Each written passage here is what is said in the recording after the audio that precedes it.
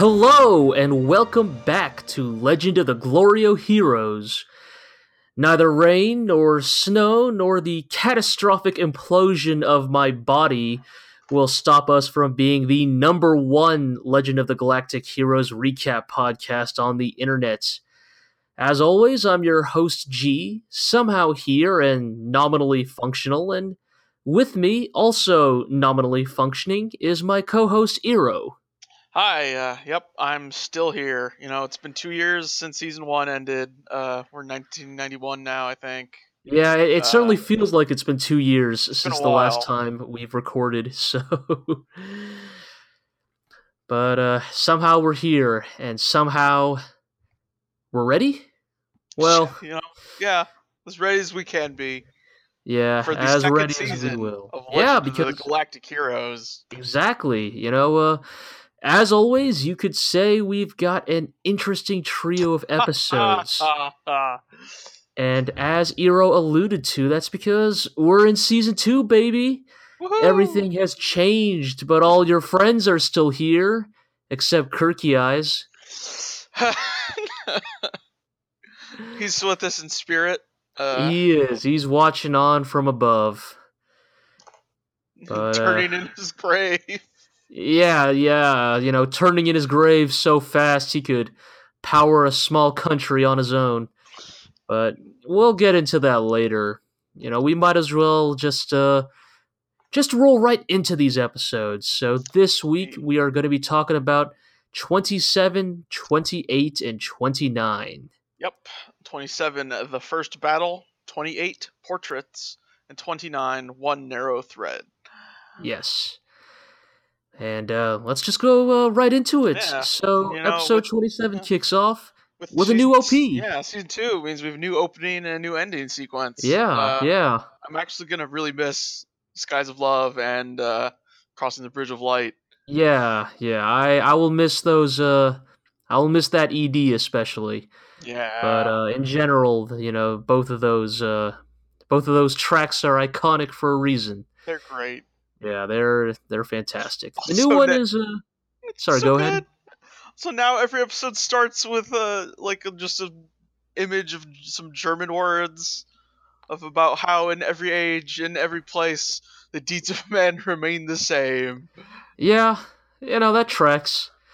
And then it kicks off with an opening sequence straight out of I think the way you put it. 90s PC Engine game. Yeah. Specifically how everyone's faces just pop up and then slide across the screen. Yes. In a letterboxed view. That's right out of Rondo of Blood or Tokimeki Memorial or something, It's very good in its own weird way. And can't help but comment on how kind of better everybody is animated in that OP to the point where I almost struggle to recognize certain characters because I was like, wait a minute, you've never looked this good in the TV show. Yeah. Also, I still don't think we can name everyone. No, in fact, they got a lot of new names now, so I think that game is only going to get harder with every season. But indeed, we will persist. But let's talk about the show itself. Yeah. Episode 27. Kicks off the recap of season 1. It's been 2 years after all. Mm-hmm. But more importantly, we start off basically going into battle. A training regimen. Yeah, so we find out that our friend Dusty Attenborough is admiral now, and while out on a routine training mission, on the outskirts of Iserlohn, as these things are wont to happen, he runs into an Imperial fleet, and they start pounding his ass because he was out there for training. So yep, they've got all their new pilots like Sergeant Julian Mincy. Hell yeah. He's promoted. Yeah, He's Julian's a now. He's a pilot. Yeah, Julian's a pilot. I'm so happy. Yeah, he's looking more and more like Luke Skywalker every episode. Those orange pilot suits are just right out. And we see later some Imperial pilots who are just in the TIE fighter. Yeah. the Empire and FPA outfits are a look, and I am totally here for it. Star So Wars was very influential. yeah, surprise, surprise. But yeah, so Julian thrust into the fires of battle, and Yeah, he's a little nervous because you know life and death battles and shit. yep. But he luckily You he know, can think back on the advice of his mentor yes, Yang Wen Li. yep, and Eh, also the advice of his superiors, Konev and Poplin. yes, those two guys. But yes, we have a great flashback here, or pseudo flashback, where like Yang's first basically appearance in this season is shot from behind. yes, sitting Him. on his iconic table and giving the fantastic advice of Julian, can you rely on someone who's never died and yet speaks importantly about death? You know, what a Which great. You know, yep, that's already going on the list of woke Yang yes, lines. yes, which It's going right tells on you there. that we are already off to a good start here. But meanwhile, we also hear that Reinhardt has been up to some business, and Yeah, causing some major reform yeah, across the empire. apparently he has just magically fixed the entire empire single-handedly. Guess like apparently because he sees the entire treasury of the Leapstad League, like he can just do that or something. Let Yeah, me read off the list here: abolishing the nobles' privileges, liberating private lands, establishing democratic constitutions, reforming the tax laws, allowing farmers to start their own credit union, and guaranteeing their freedoms of speech and the press. yeah, it's a lot of stuff. It's a lot of good stuff, and I guess I can't help but wonder. It's in a show that often feels so weighty and grounded in the way that it carries its politics, especially with the FPA. The struggles of the FPA to live to see another day as its own politicians eat itself to death. Right. I I can't help but sometimes feel a little. It feels a little uneven, like just how magically and seemingly without consequence or struggle Reinhardt can just clean up the system. Yeah. But at the same time, I think some of that is probably intentional. It's meant to show, like, in a perfect world, right? In a perfect world with a perfect ruler with absolute power, are these the sort of things that would start to happen, right? Like, Yeah. if such a thing ever existed, if such a ruler could exist, these are the things that maybe they could start to usher in. But In fairness to the show, like they also immediately have the two political guys, Karl Blake and Eugen Richter, right, saying basically they kind of are arguing, or one of them saying, people still aren't like it's still an autocratic governance. right.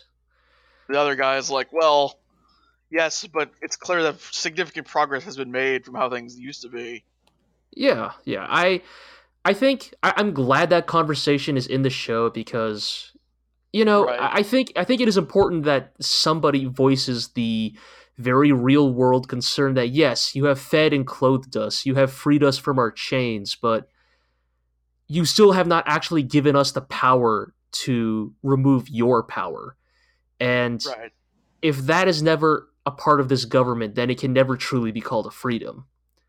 yeah, Like in a perfect world, in a perfect, in a world where there is true democracy, where the people truly have a say in things, right? Like, it's what we see with the FPA. Then you must give your people the right to destroy themselves, right? It's as depressing as that sounds. It's without that, it can't truly be called, yeah. freedom, so to speak. But Kind of interesting to jump straight into like after the previous episode was Reinhardt's almost broken by the loss of Kirky Eyes, and like we see him jump like going down that slippery slope of yeah, fascism basically. yeah.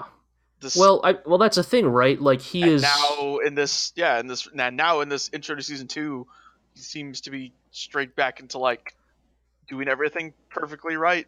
Yeah, or at least he is initially portrayed as such. Well, yes. I think the important thing to mention about this episode is that the Reinhardt we see in this episode is facade Reinhardt. It's almost Yes. propaganda film version of Reinhardt. That's a good way to put it. Yeah. We're seeing the Reinhardt that is like waving to the crowds and kissing babies and like cutting ribbons with oversized scissors. That's the version of Reinhardt we see in this episode. Like this episode is Giving mostly Reinhard FDA von based. Lohengram the keys to the city today. Yeah, yeah. It's so we see Reinhardt in a more like exposition esque sense, if that makes sense.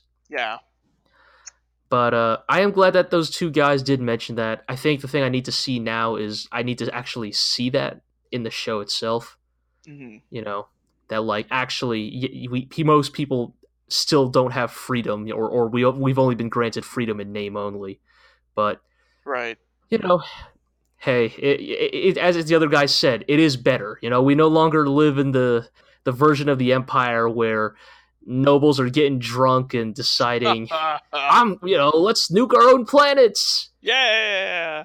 But Woohoo. but anyways, let's get back to the battle where Yep. Dusty Attenborough is trying to put up a fight with his training fleet and, predictably getting his ass beat because, Yeah, but he's entirely stuck with, green recruits. indeed. Although But holding enemy on. admiral, like, he's really not pushing his luck because Yeah.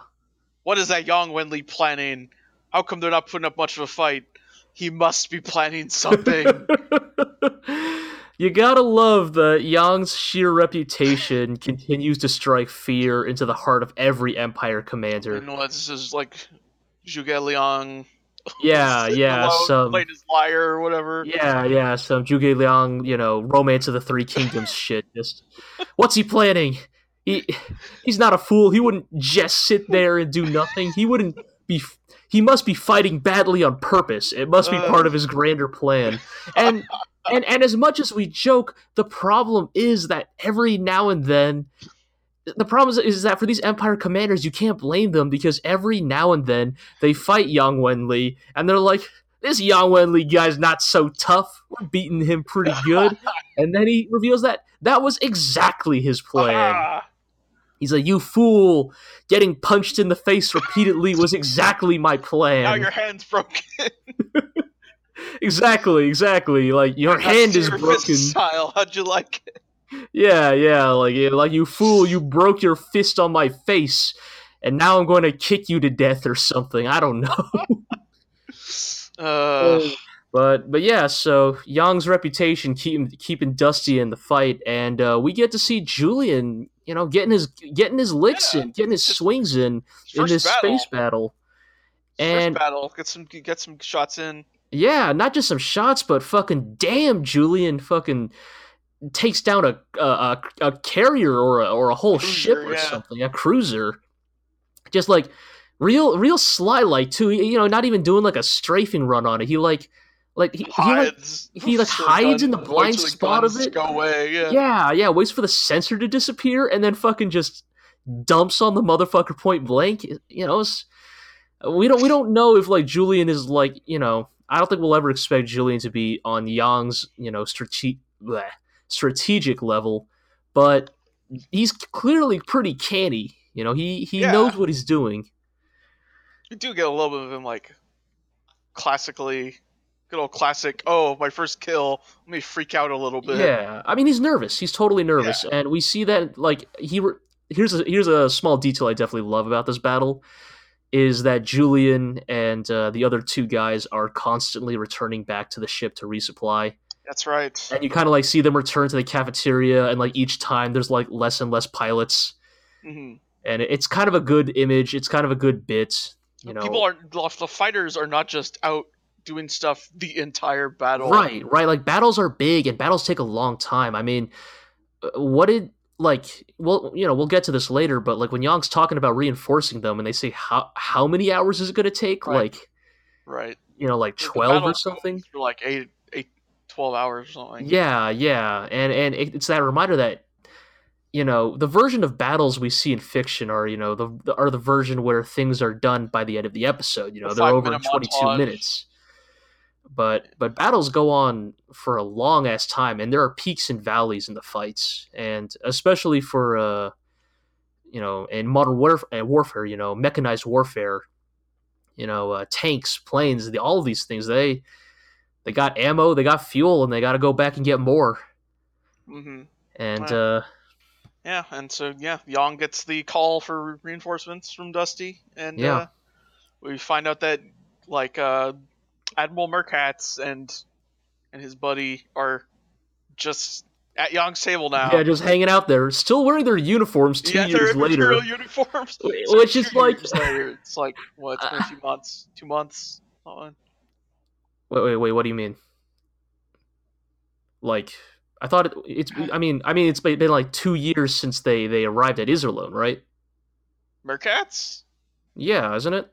Merkatz who defected from the Empire. It's been a Yeah, few months. didn't they arrive at the end of season 1?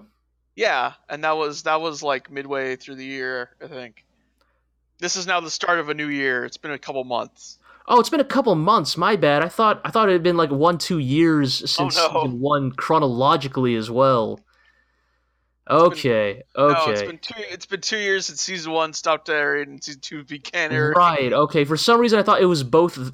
For some reason, in my head, I thought it was both that and chronologically in the show because, like freaking Julian being a sergeant, rank pilot in the Space Force. I was like, that's not a thing that happens quickly, right? Like he probably had to go through like basic boot camp and like Yeah, complete well, his flying he's certification. been an officer's adjutant for a while. That doesn't translate to piloting a jet. It's fine. Nepotism. I'm just saying. All right. That makes a little bit more Taking sense. lessons from Chenkov. It's fine. Yeah. Well, even then, you still wearing their uniforms 2 months later. You'd think they'd find some other clothes for those guys to wear, but I guess you want to make sure they stay recognizable to the audience. Right, but they have to talk about his advice. Of like, so what do you think we should do to send reinforcements? And it's like send like 10,000 ships or something. Overwhelm the enemy force so entirely that they'll retreat without attacking. Is basically his plan. Yes, yeah, that's the gist of it. To better elaborate, essentially, what Merkatz is talking about is one of the fundamental military theories about how reinforcement should work in the battlefield, and the idea is essentially it's the concept of immediately available manpower. It's soft manpower versus hard manpower, essentially. The idea being you can have 10,000 guys in a fight, but if you only ever have 2,000, 3,000 out on the field at a time, then that's actually your effective fighting strength. We see this theory in play all the way back in the very beginning of season 1. That's the exact military theory that Reinhardt uses to defeat the FPA so soundly. Is that even if they, right, even though they technically outnumber us, him, yeah, if you're only ever fighting a fraction of their forces at any given time, and every time they reinforce, it's too small and too too slow. weak and too slow of a reinforcement, then it's if you're killing 3,000 ships and you whittle them down to 1,000 and then 2,000 more ships show up, you're basically still fighting 3,000 ships, even if you actually had 5,000 ships to begin with. And I kind of appreciate this bit here because I feel like most fiction don't really ever think about this kind of thing. Like, I feel like in most fiction, it's just, the riders of Rohan are here. Yeah. Like, now we win. Here and they win. When realistically, like, the riders of Rohan would have to be a large number. Yeah. But it's not only that, but it's both times we've seen reinforcements here used in the fiction. It's been the overwhelming force idea, which is we slow down, we wait until everybody's ready to go, and then we go at once. Which in this episode does work out. It barely works out for the FPA, and in many ways it only works out because the Empire commander is, wigged out enough by Yang's reputation that he doesn't pursue. But the other end of the spectrum of reinforcement theory is is the speed of reinforcement. Essentially, okay, fine, you're right. We should wait until all 10,000 are ready. But what if If they we don't take too have that long, time? our buddies will just die. Yeah. Like, what if they don't have 6 hours to wait? What if they only have 3 hours? What can we send? And will what we can send in half that time still be enough to turn the tide of the battle? And these are the really difficult questions leaders have to ask themselves in battle. Hmm. And I think that's why I love. It's one of the things I really love about Legend of the Galactic Heroes is kind of examining. Okay, what are these decisions and why do we make them? Because you anybody who's like taken like history in high school or college, you read about battles, you read about how they're lost, whether it's any famous battle, Sekigahara or Waterloo or Normandy. You always ask, like, reading from the history books, why didn't the generals just do this? It's so obvious in hindsight. But And yeah, in hindsight, right. not in the moment.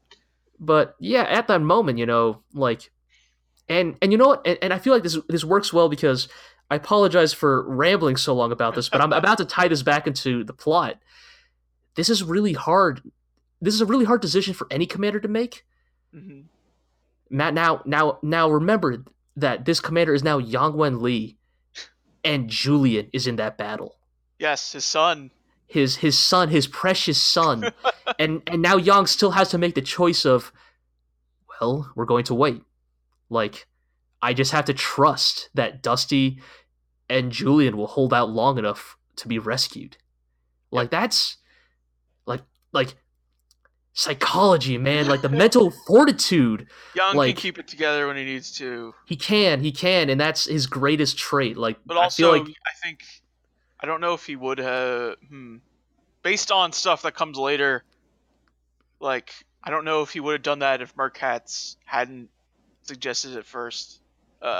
Which yeah, not to say that he wasn't thinking of, not to say that he wasn't going to do that anyway, but we'll get to it later. yes. But anyway, so the gambit, luckily it plays out for everybody. We get this kind of great moment, I just want to mention real quick, where Julian is on his ship and it is like dying, all systems down, all systems Right, the failing. ship he's Like, refueling at is being blown up. right. And this fucking grizzly old mechanic dude's like, I gave you enough fuel and ammo to get out of here, kid. You got 20%. You know, Survive. right. Just You must fucking, live on. yeah. And then fucking Julian fucking blasts off, and then right The ship behind him, explodes. it's, oh my god, that's that good like space opera shit that I love, Yeah, totally. It's that shit that happens in Gundam sometimes too, where like, the Gundam docks at the ship and they're like, all right, get him like some beam ammo or some shit. Yeah. It's like, damn, we don't even have enough to resupply him. He's just oh shit, the Xiong's here. Just get out of here, hurry, quick. Go, go. So good. But Um, but yeah, so the Yang fleet arrives just barely in time to yeah. swing hard and Scare off the Empire, yeah, basically. basically, yeah. And the Yeah. episode kind of finally ends with everybody kind of coming back together. You gotta have this, a lot of good scenes with Yang here, where Yang's Yeah. kind of like sitting on his Precious table, Young. and then he's just like, Everyone's like, "Oh, I hear Yulian did really well and shot down 3 guys on a cruiser." yeah, And Young was just like, he used up all his luck, and now he needs to be even extra careful. And yeah.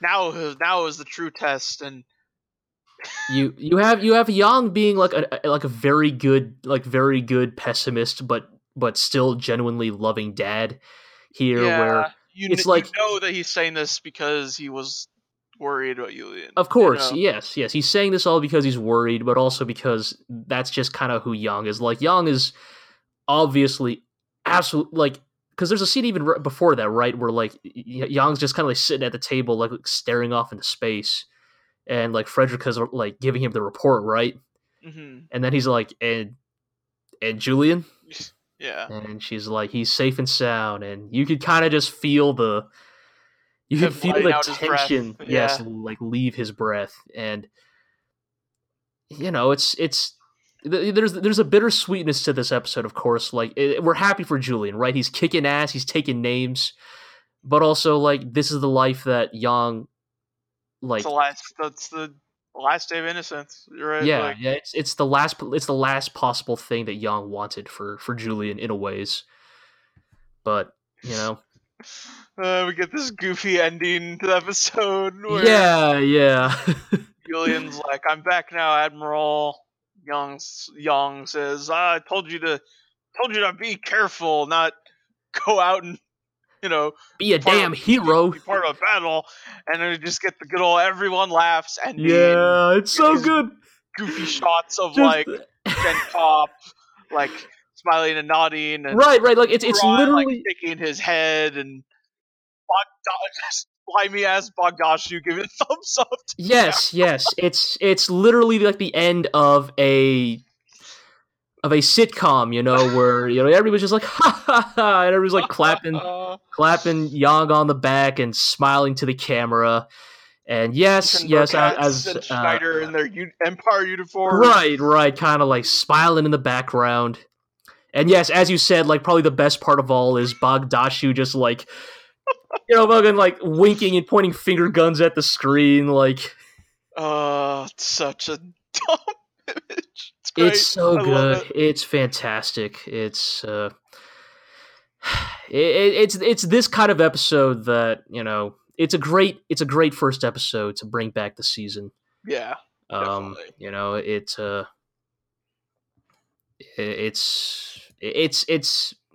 It brings back the important stuff we need to know. It brings us back up to speed on what has changed and what has stayed the same. What is the new status quo.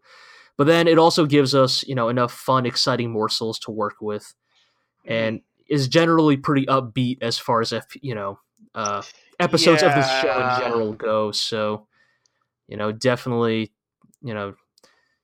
it's definitely the kind of episode that's like, Legend of the Galactic Heroes is back and better than Woo! ever. But I can appreciate it, Yeah, definitely. It was a lot of fun, just like getting back into that after the big like drama bomb of the end of season 1 and doing the podcast about that and not really being sure what was coming up, and then just seeing that episode and going, "Oh, yep, we're right back into it." Legend of Galactic Heroes. Yeah. No, it's good to be back, and Indeed. we kind of needed this kind of more uplifting episode to keep our spirits high for the remaining 2 episodes of this trio. Yeah, it's episode 28, Portraits. Mm-hmm.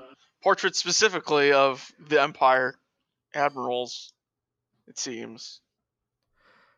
Yeah, so what Iro is talking about is that we start off with Reinhard getting some he's pardoning some guys for whatevers, and he's getting some gifts, getting That's offered right. paintings.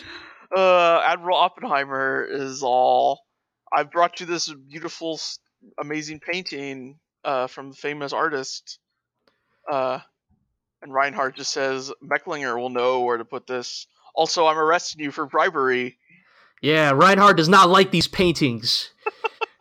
Oh, Mecklinger probably appreciates art. Yeah, probably that perv.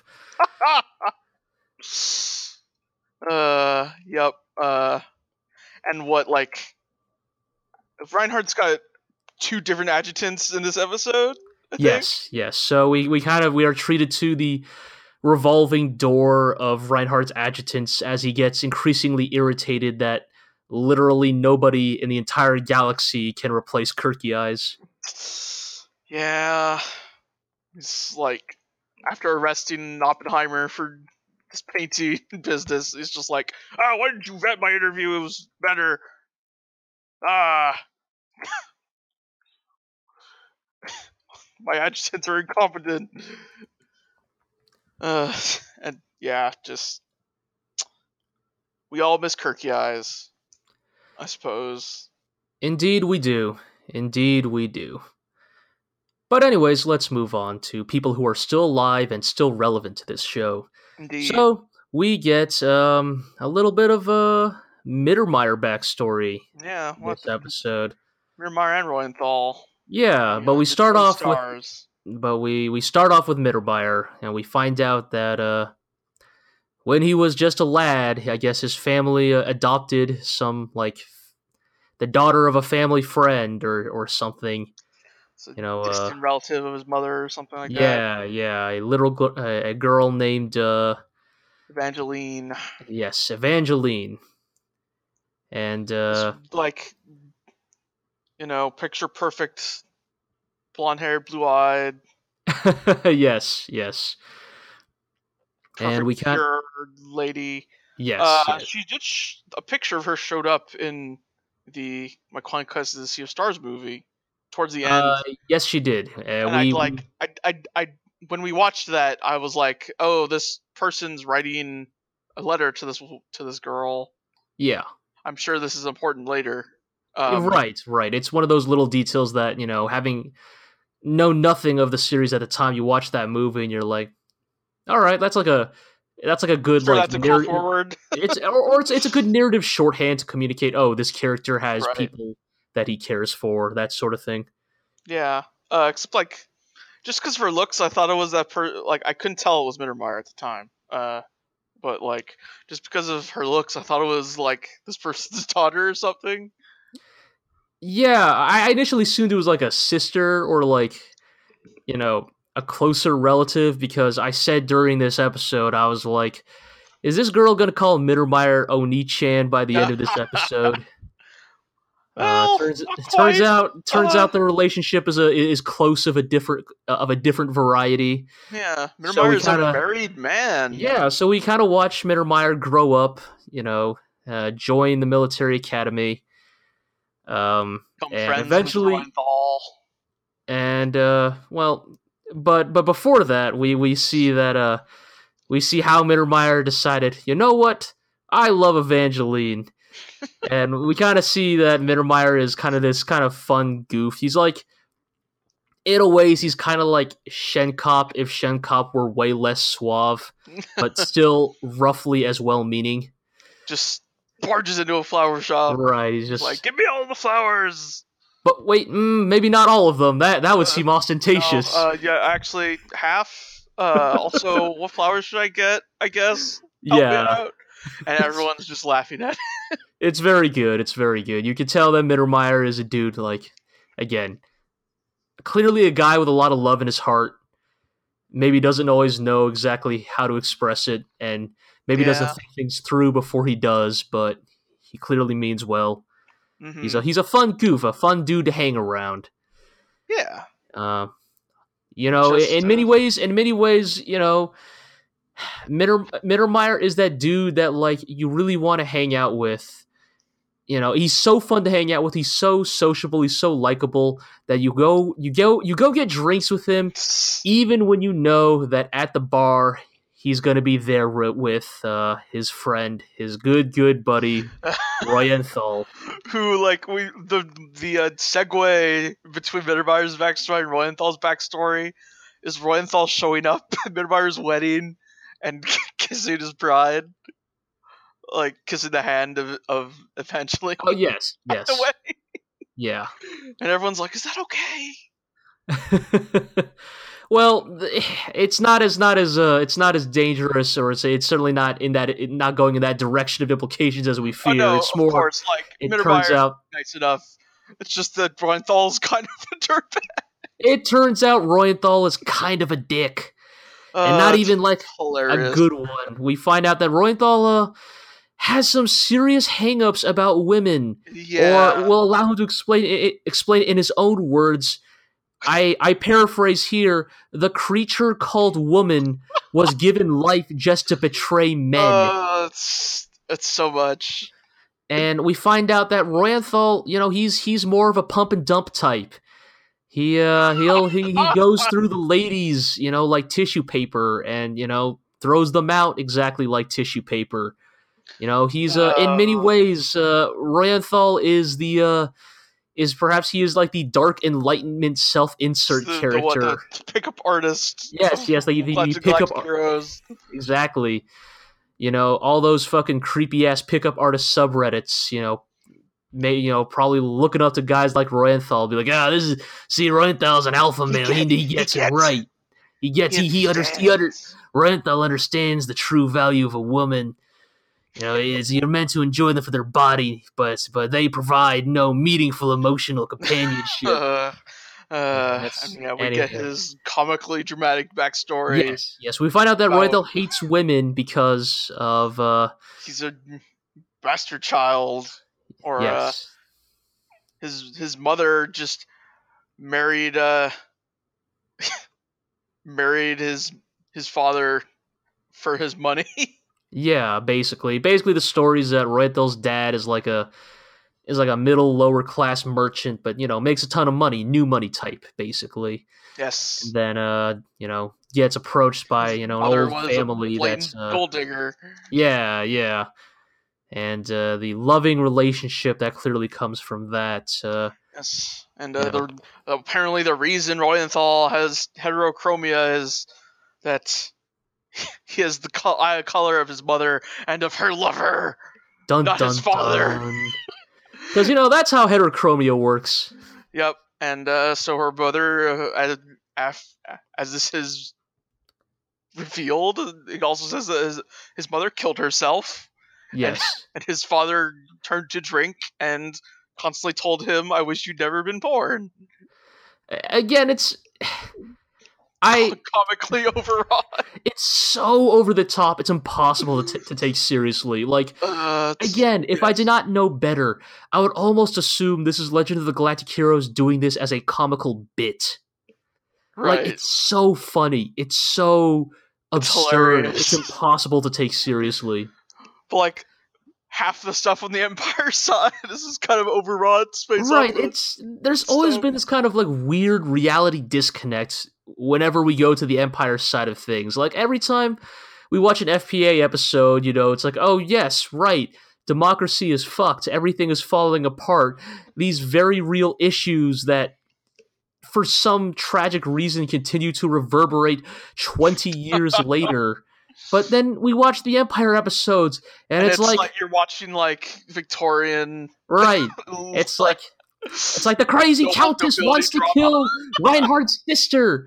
The Phantom of the Opera is here to kidnap you. The former consort is causing making waves among the noble court. Yeah, it's freaking the bastard child of a noble family. It's so absurd. Oh, but so fun. But yes, so fun. But I guess we're kind of given this backstory because, for better or worse, I'm sure Legend of the Galactic Heroes has now realized, oh shit, without Kirky Eyes, there's not a whole ton of likable characters left on the Empire side. Like, yeah, I think as we all spoke of in our prior season finale podcast, we are all deeply interested in Reinhardt. Like, Reinhardt is without a doubt one of the most interesting characters we've maybe ever seen in fiction, but he's not likable. He's not sympathetic. Right. Certainly not anymore.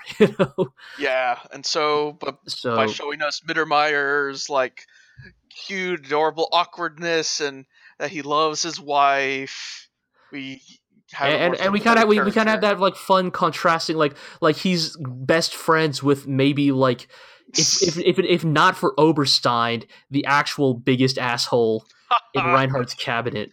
But again, like, it creates a fun odd couple type of thing. Yes, totally. Like, they were already those two guys before this flashback episode, and this kind of just solidifies that for us. It very much is totally that social dynamic of, like, the way I kind of headcanon it is like, everybody wants to hang out with Mittermeier, right? Because Mittermeier, he's the star quarterback. He's a little goofy, but he's not a dick about it. Like, he's the star quarterback, but you also know that like he would like probably hang out with like the nerds too. Yes. Like, he's like that dude. He'd probably get along with them as well. But the thing is that like Mittermeier's too nice, which means he's even friends with guys like Reuenthal. Even as Reuenthal says shit like, I hope you're happy with your wife, but she's a woman. And don't ever forget that marriage is a sham. And that women only exist to physically pleasure men. And Mittermeier is like that dude who just takes a sip from his beer and slaps Reuenthal on the back. Reuenthal, you joker! That's a good one. And at the table is probably like Fahrenheit and Bittenfield and like Mecklinger all kind of like chuckling nervously. Yeah. Like, yeah, yeah. Yeah. So, Mittermeier, tell us something cool that happened to you recently. Well, I just talked with Admiral Hilmer von Shaft and his giant mustache. Yes. Turns out we meet Admiral Shaft, who is also kind of a couple of his own kind between him and his absurdly luxurious mustache. This dude walked right out of like a Fire Emblem game. I know, right? Like this dude is totally he would be a Chapter 4 mid boss, or he just has a big axe. Or whatever. Yes. Like he is literally like every fucking like Chapter 4 Fire Emblem like knight mid boss. He's got an axe. Let me teach you about the weapon triangle. Right. He'll be a knight. He'll have like an axe and a throwing axe. So like teaching you about ranges, and he'll also be like the one sitting on like the fort door. So like you can like continuously like pelt at him and like not take down all of his HP and grind your support conversations. Indeed. But yeah, Shaft is here because he has. He's like head of science technology or something. Yes, and as the Empire's foremost scientist, he has an ingenious plan to defeat the FPA. And his plan, These are Lone Fortress. We'll move our own fortress in front of it. Yes, essentially, we find out that Shaft co-wrote this plan with one P Starfish. Because this plan is essentially straight out of that one fucking episode of SpongeBob SquarePants where essentially Shaft is like, why don't we just move our fortress from over here to right next to Iserlohn? And Reinhard... We'll just strap a bunch of engines to Geiersburg and fly over there. Yeah, and Reinhard, being the omniscient, the omniscient benevolent God King he is, kind of just slowly nods and goes, Sure. Yes, like that'll work. Plan. Like, here's the thing. That's the thing that actually worries me the most about this plan. Like, if Reinhard looked at this plan and was like, you're a fucking fool, but go for it anyways, I'd be like, oh boy, this is going to be fun to watch. But because Reinhard's like, actually, no. I think this plan's a great idea. I'm like, oh shit, are they actually gonna pull this off? Some fucking real Looney Tunes ass science. And when Reinhardt puts Admiral Kempf, Gustav Kempf, and Neidhart Mueller in charge. Yes, apparently at Oberstein's suggestion. Yes, Oberstein recommended these men for the job. A minor side note, Kempf was the admiral from the previous battle, the one who wigged out at the thought of Jan. I forgot about that, actually. Going apeshit on him. We don't get a Mittermeier or Reuenthal tier backstory about him. Essentially, they just say, Kempf, age 36. He is a stern but righteous man. Yeah. Or something, which... When Mueller's like, he's young and inexperienced, but highly diligent, or something like that. I mean, essentially, these two dudes get described as if they were also Fire Emblem mid-bosses. Like, yes. I am pretty sure a stern but righteous man has probably been used to describe a Fire Emblem mid-boss at one time or another in that series history. Yeah. But we basically get told Oberstein recommend these two because he doesn't want Mittermeier and Reuenthal to become too distinguished. Yeah. Because they're already, after Kirkia has passed, they're already basically the number two. Yeah, I mean, together. we Like, even kind of talked about this in the season finale podcast, where Mittermeier and Reuenthal are kind of the ones who pick up the pieces right after Kirky Eyes gets killed. You know, they're the ones who get the admirals together. They're the right. ones who are kind of like, all right, dudes, what do we do about this shit? So they're kind of already positioned, you know, to become that for Reinhard.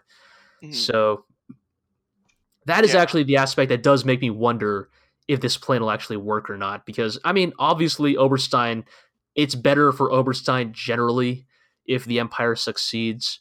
But now I'm kind of curious, like they haven't been they're not being pulled very strongly at this point, and I wonder if that's because they're saving these plot threads for much later in this show. But Mhm. this kind of idea of Oberstein and Reinhardt and even the other admirals all kind of pulling their own political strings, to further their own, like, yes, we are all aligned in roughly the same direction. We want to take over the FPA. We want to make Reinhardt happy. But how we get there and how that affects us individually, Potentially I very different. yes, I think that Reinhardt's cabinet very much do not see eye to eye on that yet. And we kind of get a little bit of a conversation about that, where some of the aforementioned admirals I mentioned, Reuenthal and Mittermeier and Bittenfield and was it Fahrenheit? No, No, it was the other one with gray hair. I don't know his name. Oh my god, every fucking time with that Uh, guy. We'd have to open up our old notes, but let's not do that in the middle of a podcast. So they're kind of having a conversation about this all, and then I think it's one of them, the one I can't remember his name of. He brings yep. up the his fun bit of Oberstein gossip, found a Oberstein picked up a stray dog, a stray Dalmatian, and and it turns he out goes to buy a food in the middle of the night. Oberstein's one redeeming trait is he loves dogs.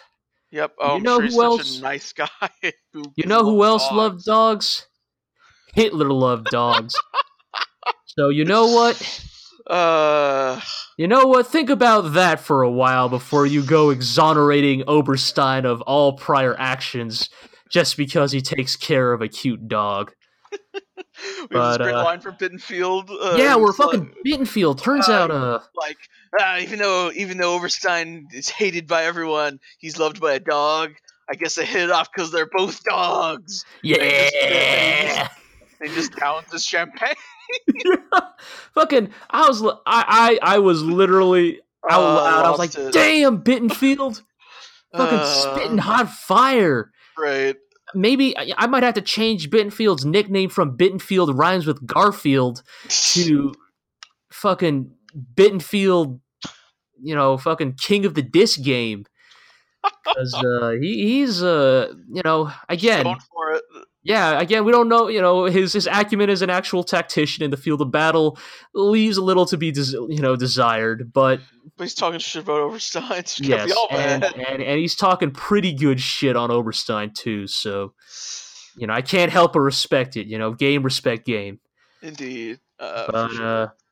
and this episode finally Yeah. ends with a conversation between Reinhard and what was it? Shit, I Hilda, feel right? terrible. Hilda, yes, Hilda. Basically they're kind of talking. I think by this point Reinhard has switched to a new adjutant. Yes, I believe so. Yes, and they're discussing plans. And Yeah, and Hilda's basically saying, like moving Geiersburg is a bad idea. Like there's no profit in it for us to send to chase this plan and send our troops after this. right, she's basically saying that like we're at peace, like things are better than ever. Like Yeah, and we're still she recovering from all the Leapstat stuff. yeah. And it's not even a case of, she's anti-war or anything. It's just be practical about this. We just fought a war. We just fought a civil war. The people need time to recover. We need time for our troops to recover. And Reinhardt kind of gives some real faulty logic here of like, I will bend to nobody. Nobody tells me I what to refuse to do. cower. I'm Reinhard. It's me. I'm ready for the grab. And you know what? I think I perhaps we'll maybe we'll look back on this moment, but I have a bit of speculation here that we might be beginning to see the beginning of a new character quirk for Reinhard, and I think that is I think he's going to become something of a blood knight. I think we might find out that Reinhard kind of needs to sustain his soul on conquest. Right. Like Reinhard, of course, like Reinhard wants to be the God Emperor. He wants to be the God Emperor that is beloved by his people. That he makes his people happy. But I think Reinhard is also like deep down, he gets bored by making people happy through the boring ways. I think The he only way wants to to be fill that thirst in his heart is through battle. right. I think he wants to be a conquering king. And I think right, like when he speaks that thirst in his heart, that now that Kirkiais is gone, will Yang Wen Li be able to sate it? Like, kind of think about it, right? Like, you don't have to go after Iserlohn. I mean, I guess you kind of do. It's the primary bulwark now, but Yeah. I think that if you're a guy like, I think it's more that if you're a guy like Reinhard, there are probably a million other ways to screw over the FPA. Like, it's not like they need much help with it. But I think Reinhard is specifically okaying this plan because it's going to take him to Iserlohn, and it's going to take him to Yang Wen Li. And I think that's what he's actually like. He won't admit it to anybody. He might not even admit it to himself, but I think he's itching for a fight that he doesn't even necessarily need to fight. Not yet, anyways, because deep down, it's kind of all he knows how to do. It's all he's like. Yeah. What else is he gonna do if not go do this? Is he like just spin his wheels for a while? Right. Like, I mean, it's for better or worse. It's the thing of what do we always hear about Yang? Yang, when this war is over, Yang wants to go back to his history books.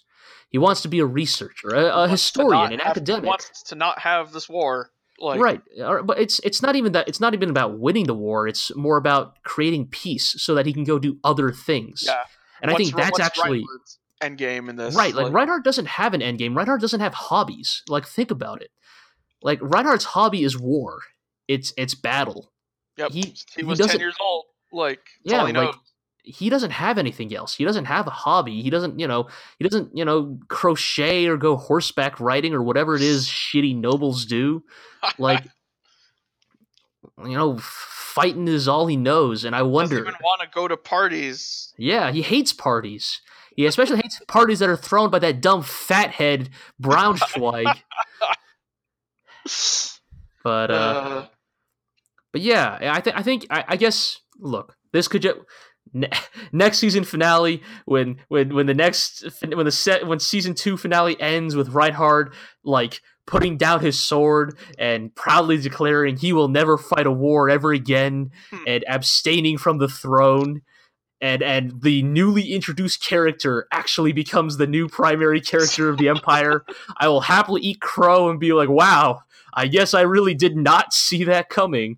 But I think that maybe his talk here with Hilda is like him verbally justifying maybe a pathological need that will only grow stronger as this show continues. Yeah. Yeah. Yeah, and I guess at the very end, related to all that, is it this episode or the next episode where Hilda goes to that's next episode. I think it's next episode. My bad. Okay, so in that case, that's it for episode 28. Yeah, let's move on to episode 29. We haven't mentioned what Fazan's been up to the past couple episodes. Yes, but they have been they've been Fazaning it up. Rest assured. Oh yeah, like they've been straight up got agents in both sides, and yep. But this episode opens with a dude from the Earth Cult. Oh my god, this is maybe the best.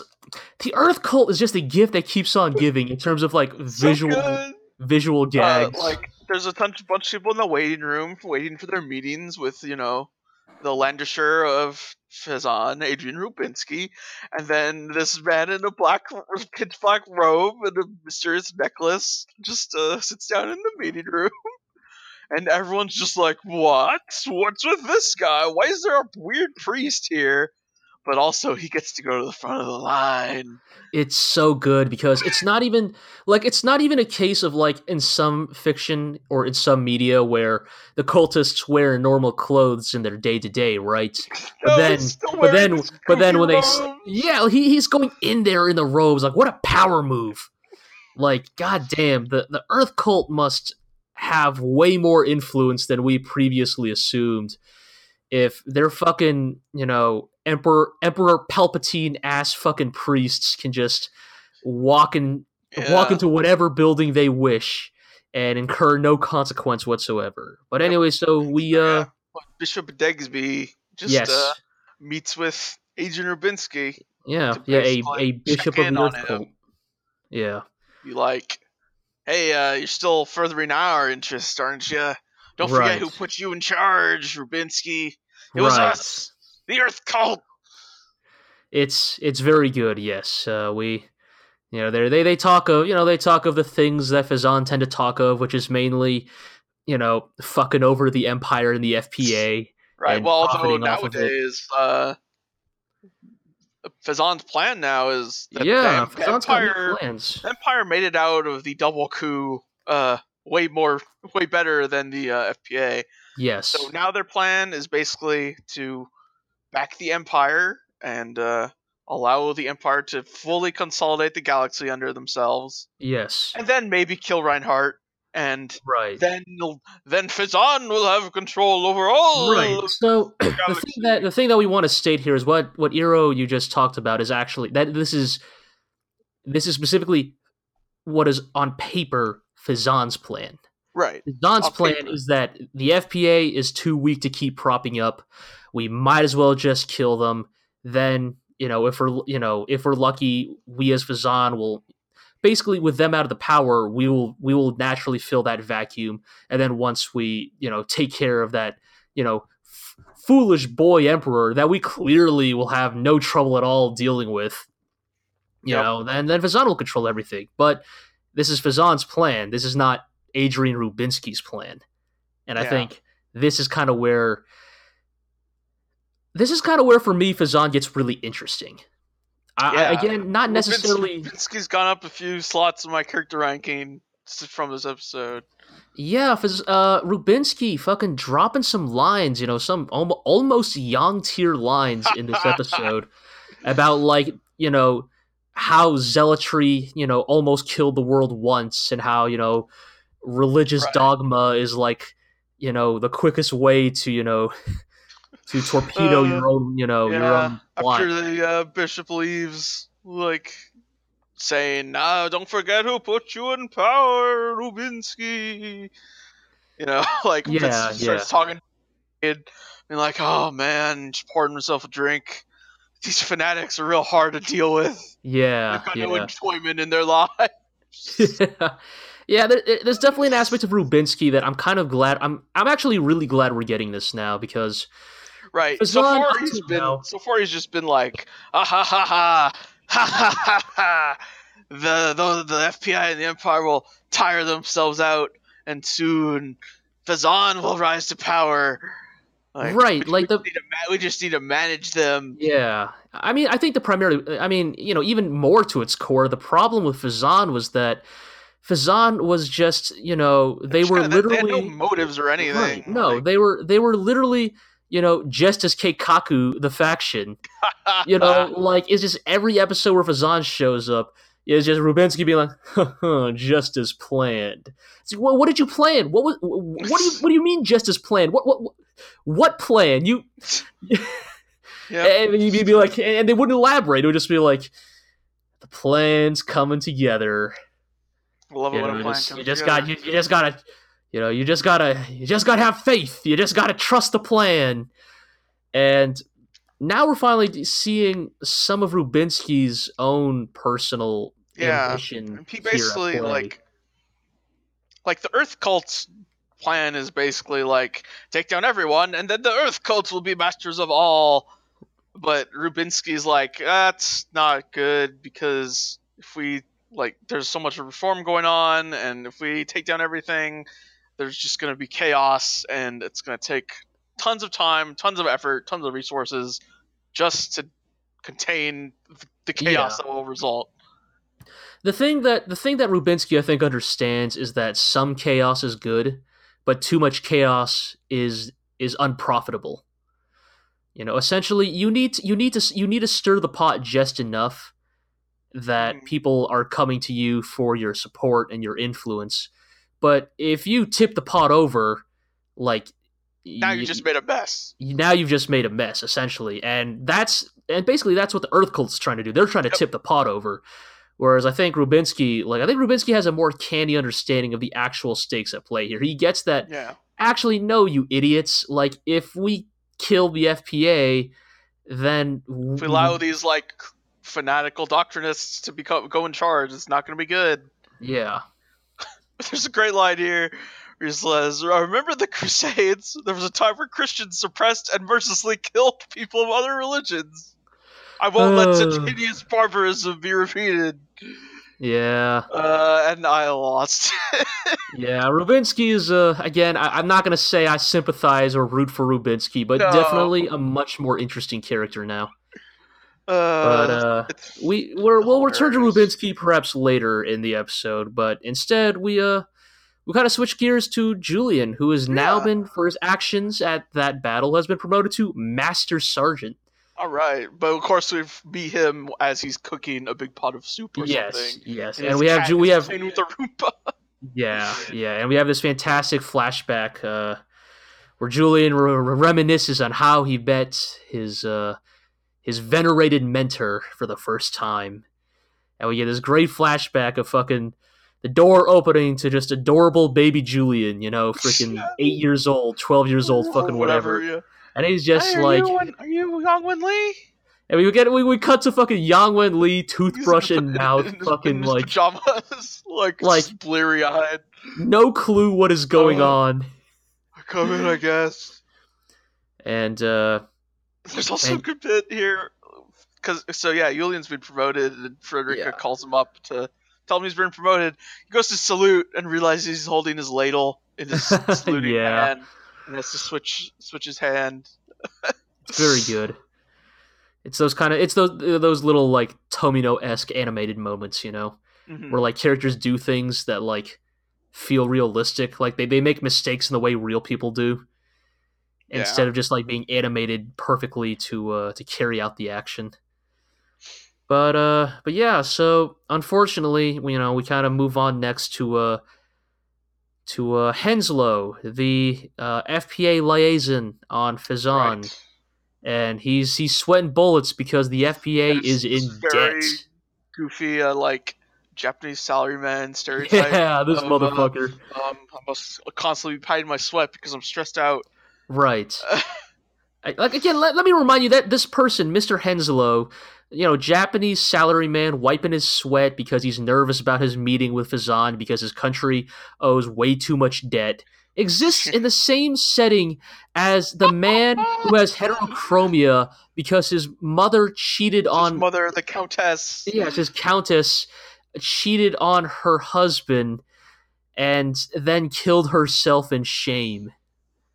And that is why Reuenthal hates women and has different colored eyes. Again, these people exist in the same It's great. galaxy. Oh, it's so good.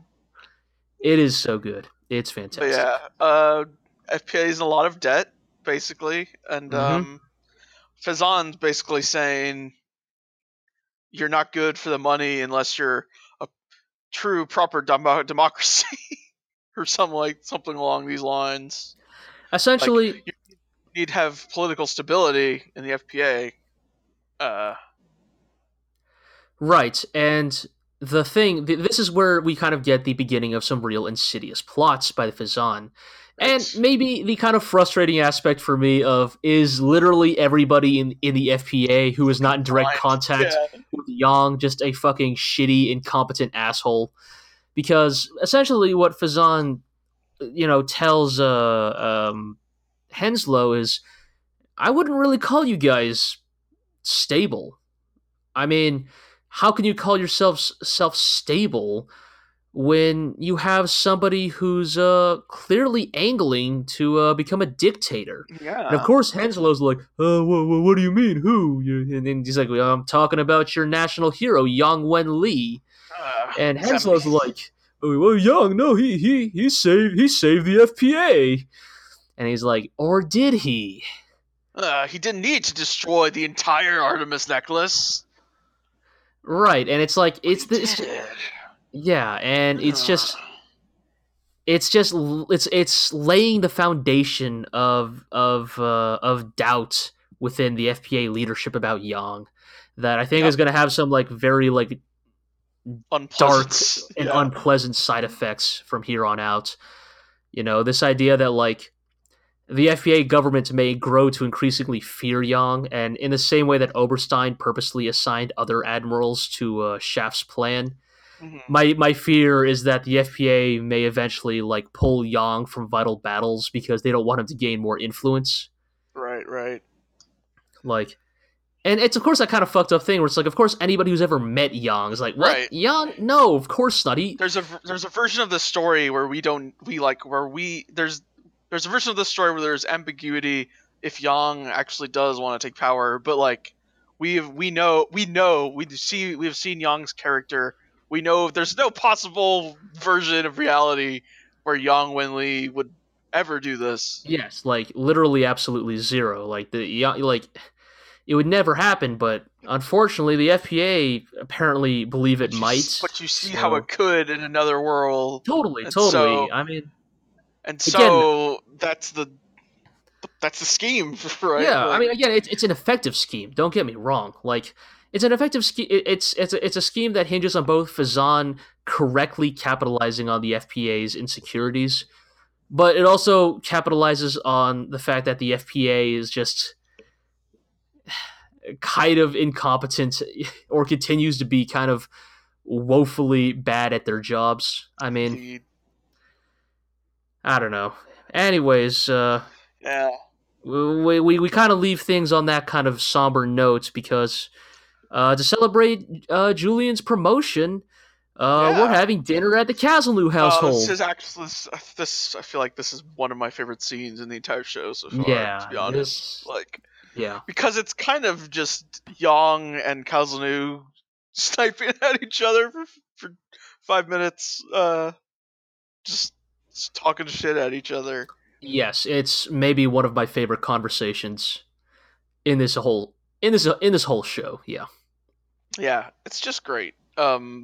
Where they meet and like, give Yang shit that he's still a bachelor, and Yang's like, well, plenty of bachelors have contributed to society. I'm not. I didn't grow over 30 on purpose. Right. Right. Yes. There's just a lot of good back and forth between Casalnu and Yang It's very during this part. humanizing Yang, I think, Yeah. and like, It's not that he wasn't already kind of relatable, but I found this scene especially relatable. I think it finally gave me like a really closer handle on Yang as a character. yeah. Um, Specifically, there's a conversation he has with Kazunu while they're playing like super 3D chess or something. Yeah. Some fucking fourth dimensional chess or some shit. Yeah, and Kazunu basically tells him that he needs to take better care of himself because like he's too lax with his personal safety for someone of his station, which we've seen, of course. Like he gave his sidearm to Bagdashu, Yeah. super shady And Bagdashu. and the thing is that like Casalnu's not wrong. I mean, look how easily Kubersely got nearly assassinated. Right. Like, and look at the reverberating effects of that. Like, who could say if had Kubersely stayed in power, if he could have kept the FPA in one piece, but like it probably would have helped if he hadn't been shot. Indeed. Like it's definitely it's a really fascinating conversation because essentially it's a debate between like free will and like the idea of like the obligation of the responsibility and obligation of leadership. Yeah. You know, And this idea that that's like yeah. Go ahead. once you're a public figure, once you're a figure in leadership, in a place of leadership, once your life has a direct influence on the lives of others, is it your responsibility then to be, if not more selfish, but more like concerned about yourself as an actual entity? Yeah. Um, and just on a closer note to Yang, Kazunu says, like, Kazunu brings this up, and Yang kind of brushes it off as, like, oh, well, if I paid that much close attention, I wouldn't be able to take my afternoon naps. But there's a thing Kazunu says where he says, you like, Yang, you understand it, like, you understand the importance of this, but you just don't want to think about it. And I Yes. think that, like, that statement, I feel like, made a lot of things click for me for understanding Yang, because it's something I found very relatable Right. with Yang, where he knows all of this responsibility he has to take, but also because he doesn't want to deal with it himself, and so that's part of why he, like, this is just the sense that I got personally, but, like, he doesn't want to have to make these decisions, and so he keeps people around where he can ask what they think and then do what they say, if that makes sense. So it's like a couple episodes ago, even though, yeah, like, we know that Yang would have sent all of those reinforcements, but he feels the need to call the round table or whatever, ask everyone their opinion, even if it parrots his own, then just on a, like, a very personal level, because Merkatz, is giving him good advice to send everything out. He can say, yes, we'll do that, and we'll follow what he says. And this is something I feel like Young has been doing almost the entire show Yeah. so far, is, like, He phrasing things in wait. such a way that almost absolves him of responsibility. He spreads it out. He Yeah, he is. I mean, in every way. I think I'm really glad you came to this realization, Iro, because I think it also helped me kind of better understand Yang as a character. Like, beyond just like what we love him for. he I needs think he needs competent number twos, because he he would not be able to function on his own. right. Like, in many ways, this is in both. Like, this is the depth of Yang's character. These are his weaknesses. These are the things that flesh him out. Is that Yeah, Yang is truly thematically in every way Reinhardt's opposite. he's And I so think passive.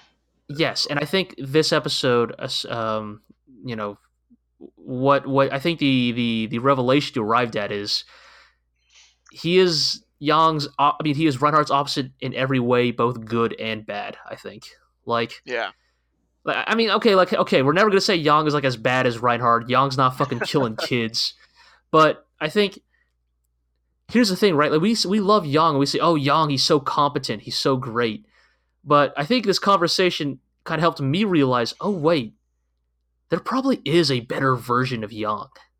Like, like the version of Yang we have in Legend of the Galactic Heroes is actually maybe more flawed and more compromised than we initially assumed. I don't know if Yang.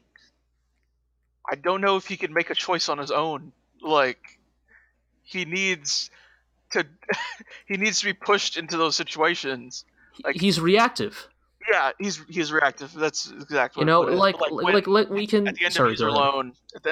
Loan, when after it was captured, and the Imperial fleet's coming in, and he gives them the warning of, if you keep coming, I'll shoot, basically. And, like, he could have fired a warning shot himself or aimed for a flank or something. And obviously, we think of Young as he would never do that. He would never waste human lives intentionally. And while that's true, at the same time, like, he waited till the very last moment, you It know, was and not necessarily in a good way. right. He can It's he framed it in such a way. He entered the situation in such a way where it became the fault of the Imperial Admiral who kept going, and yes. not his fault for firing. I think it's a case of Yang doesn't like taking responsibility. He wants to push responsibility to others, Like he Yes. wants to push these kind of decisions to other people. He's the one who, it totally is a case of like Yang is the person who like he hands you the gun and he's like, okay, are you gonna shoot me or not? And then it's only if and then if the person he just handed a gun to tries to shoot him, that's when he shoots back, because then he can say, well, he was about to shoot me. I had to, he left me no choice. I had to fight back. And I Yeah. don't think either of us are saying, oh, Yang is like has some pathological like weakness in his mind where like he's a coward, he's too afraid to pull the No, trigger. But I it's think not it's that. But it. but at its core, Yeah. Yang is the kind of person who he doesn't feel comfortable taking control of a situation. He Yeah. In many ways he likes reacting to the situation. It removes responsibility from what he has to do. You know, Yes. if you Because just react, like, then you don't have to go and do things. You know. right, but the thing is that but obviously Yang isn't apathetic, right? Yang isn't doing nothing. It's just that when he finally does start doing things, when Yang does become active, when he becomes proactive, it's always proactive in reaction Yeah, to and the circumstances. I'm just terrified that it'll be too late one time. You know, like, And I think you're not wrong, because or it'll be pushed into a situation that is he unavoidable he and what will could have been avoided if he was just a little more yes, proactive. yes, he will keep letting himself get pushed until. And I think this is why I want to return to this conversation. He will keep getting pushed until there is no room left to be pushed. Yes. And that is because we return to Fazan, where we once again talk with Rubinsky about what his actual plan is, what his true plan is for dealing with the FPA and the Empire. And his idea is that who is the one man? Who is the one man in this entire galaxy who is Reinhardt's equal, who could hope to put a stop to Reinhardt? And that's none other than Yang Wen-li. But Yeah. not the Yang Wen-li we have now. The Yang Wen-li we have now doesn't have the power. He doesn't have the authority. Yang Wen-li right now commands one fleet versus Reinhardt, who commands an entire nation. The Yang Wen-li we have now might not be able to stop Reinhardt, but a Yang Wen-li that, because of the continuously growing direness of the situation, a Yang Yeah. Wen-li who is forced to Yeah. become the supreme leader and take control of the entire FPA. Now that is a Yang Wen-li that might give Reinhardt the good Yeah. fight. Like, And Fazan has created a situation where they've both set up the FPA brass to think the Yang Wen-li is trying to take all their power, while simultaneously backing the Empire to an extent where the FPA can't get rid of Yang Wen-li because he's the only person who could right, possibly stand up to the Empire's might. right. I mean, So, Rubinsky is purposely creating a situation. He's purposely trying to engineer Yang's rise autocratic to rise to power. Yeah. power. Yes, like in many ways, like almost like Oberstein. I think Rubinsky is trying to play kingmaker. He's trying to put who he believes will be the best possible rulers for each nation. But whereas Oberstein is doing that purely for the gain of the empire, Rubinsky is doing it to benefit Fazan in the end. But it's there's that great line, right, about like how Yang is on a tightrope, and like He's on a thread, balancing he's on on a his own thread. He's line. balancing on a thread, and like I think This episode's eponymous "One Narrow Thread." right, and then of course it is asked like, all right, when are you going to cut the thread? And I kind of love that Rubinsky says, no, we're not going to cut the thread. That would be foolish. We're gonna we're gonna tighten it. We're gonna Thin it out. narrow it. We're gonna remove strand by strand until Yang has nowhere left to go but either become the ruler the FPA needs Or or his die. own self-destruction. And as you said, Iro, as you said, Terrified. It's like, yeah, about what terrifies you about Yang's like intrinsic personality is which direction will Yang take, and Yep.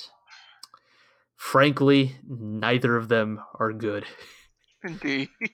Um, Yep. but I kind of love it. I do love it in the sense of, like, bravo, Fazan. I kept giving you shit for, oh, Fazan, gonna Fazan. Yep. But you, upon revealing at least, a portion of your grand plan, I am truly impressed. I I knew that you were going to play the FPA, the FPA and the Empire against each other. I did not think you would do it in such a fucking magnificent manner, and I, for better or worse, I truly cannot wait to see Yeah. how this all develops. Um, Indeed. and just as a brief note at the very end, we have Yeah. Reinhardt still being, fucking cold as hell.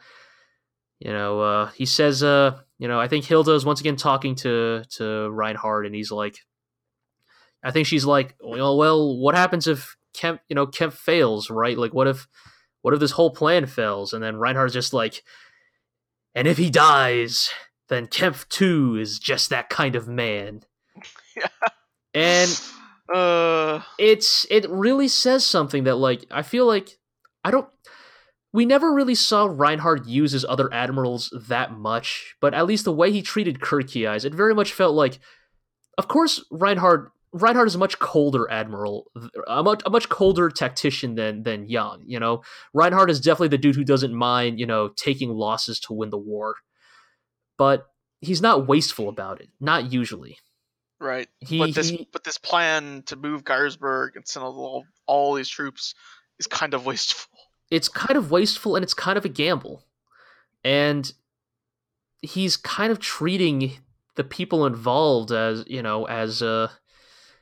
as playing pieces, as tools, Yeah, and this part really emphasizes just how much Reinhardt needed someone like Kirkiais. Yeah, we get Hilda straight up thinking back to Kirkiais. I mean, not just Hilda straight up thinking back to Kirkiais. They go all the way with his metaphor with fucking Hilda visiting Kirkiais' grave. That's right. And be like, oh, Kirkiais. Only you could temper his severity and peril. Yeah, it's... I wonder how many more times we're gonna... What should those who are alive do in such a situation? Yeah. I wonder how many more times...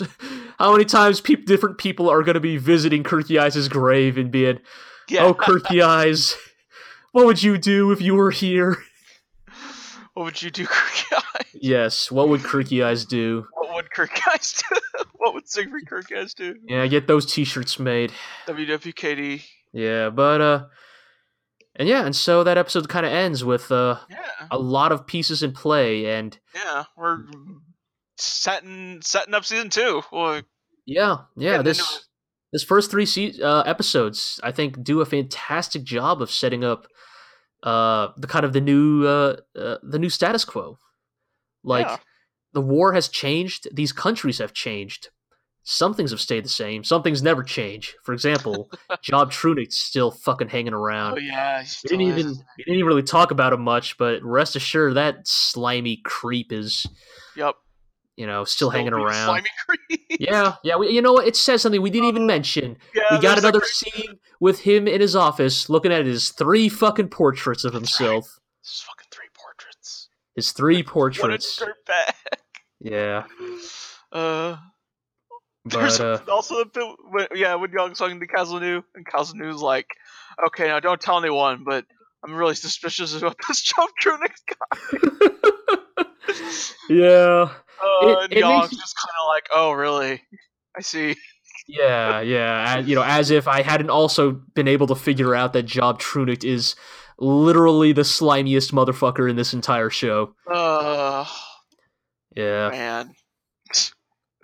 But a great trio of episodes for setting up kind of where season 2's plot is going. I don't know if necessarily this plot line right now will be what all of season 2 is about, but or if it'll be kind of like a smaller arc in the same way Armlitzer or the Civil War were. But either way, I'm super interested in where things are going. Yeah. Heroes is back. Yeah, Legend of the Galactic Heroes is back. It's better than ever. Um, and I think with that, on that note, I think we're gonna call this a podcast. Yeah. So yeah, let's take care of some housekeeping. So as always, you can listen to the podcast and read the rest of our lovely content on theglorioblog.com. You can follow us on Twitter at theglorioblog. You can check us out on YouTube if you just Google the Glorio blog YouTube. We still don't have a URL. We're just chugging along. But hey, y'all keep smashing that like and subscribe button, and maybe one day we can say you'll go to YouTube/ the Glorio blog, or I don't know, maybe by that point the GLORIO Heroes branding will have eclipsed everything else, and Maybe. that'll have to be our actual URL. Who knows? What else? You can also listen to the podcast on iTunes and Podbean and wherever else podcasts whatever else aggregates RSS feeds. Yes, are made and stored. Let's see what else. Watch The Legend of the Galactic Heroes on High Dive and VRV. Yes, and VRV, indeed. You can also listen to our sister podcast, the GLORIO Chat. It airs every other week from us. If you want to listen to us talk about other anime, usually anime that aired in 2018, but not always. Indeed. And I think that's everything. So, once again, Iro, thank you for accompanying me. Thank you. To all of you listening to us, thank you. We're at the Big 10, number 10. Yeah. Episode 10, 1-0, the Big X. Pretty cool. Yeah, it's cool, man. We're in double digits now. It's a real milestone, and there's a middle era of Fletch of the GLORIO Heroes. Yeah, and I kind of said most of this during our big season finale podcast, but of course, thank you all for listening. We really appreciate it. Thank you for sticking with us for so long, and we hope you'll continue to walk this journey with us. Don't always reply to the comments, but we do read them. Yes, we always read the comments. We don't always reply just because, again, I love how much some of you guys have to say, and I wish I could respond in kind.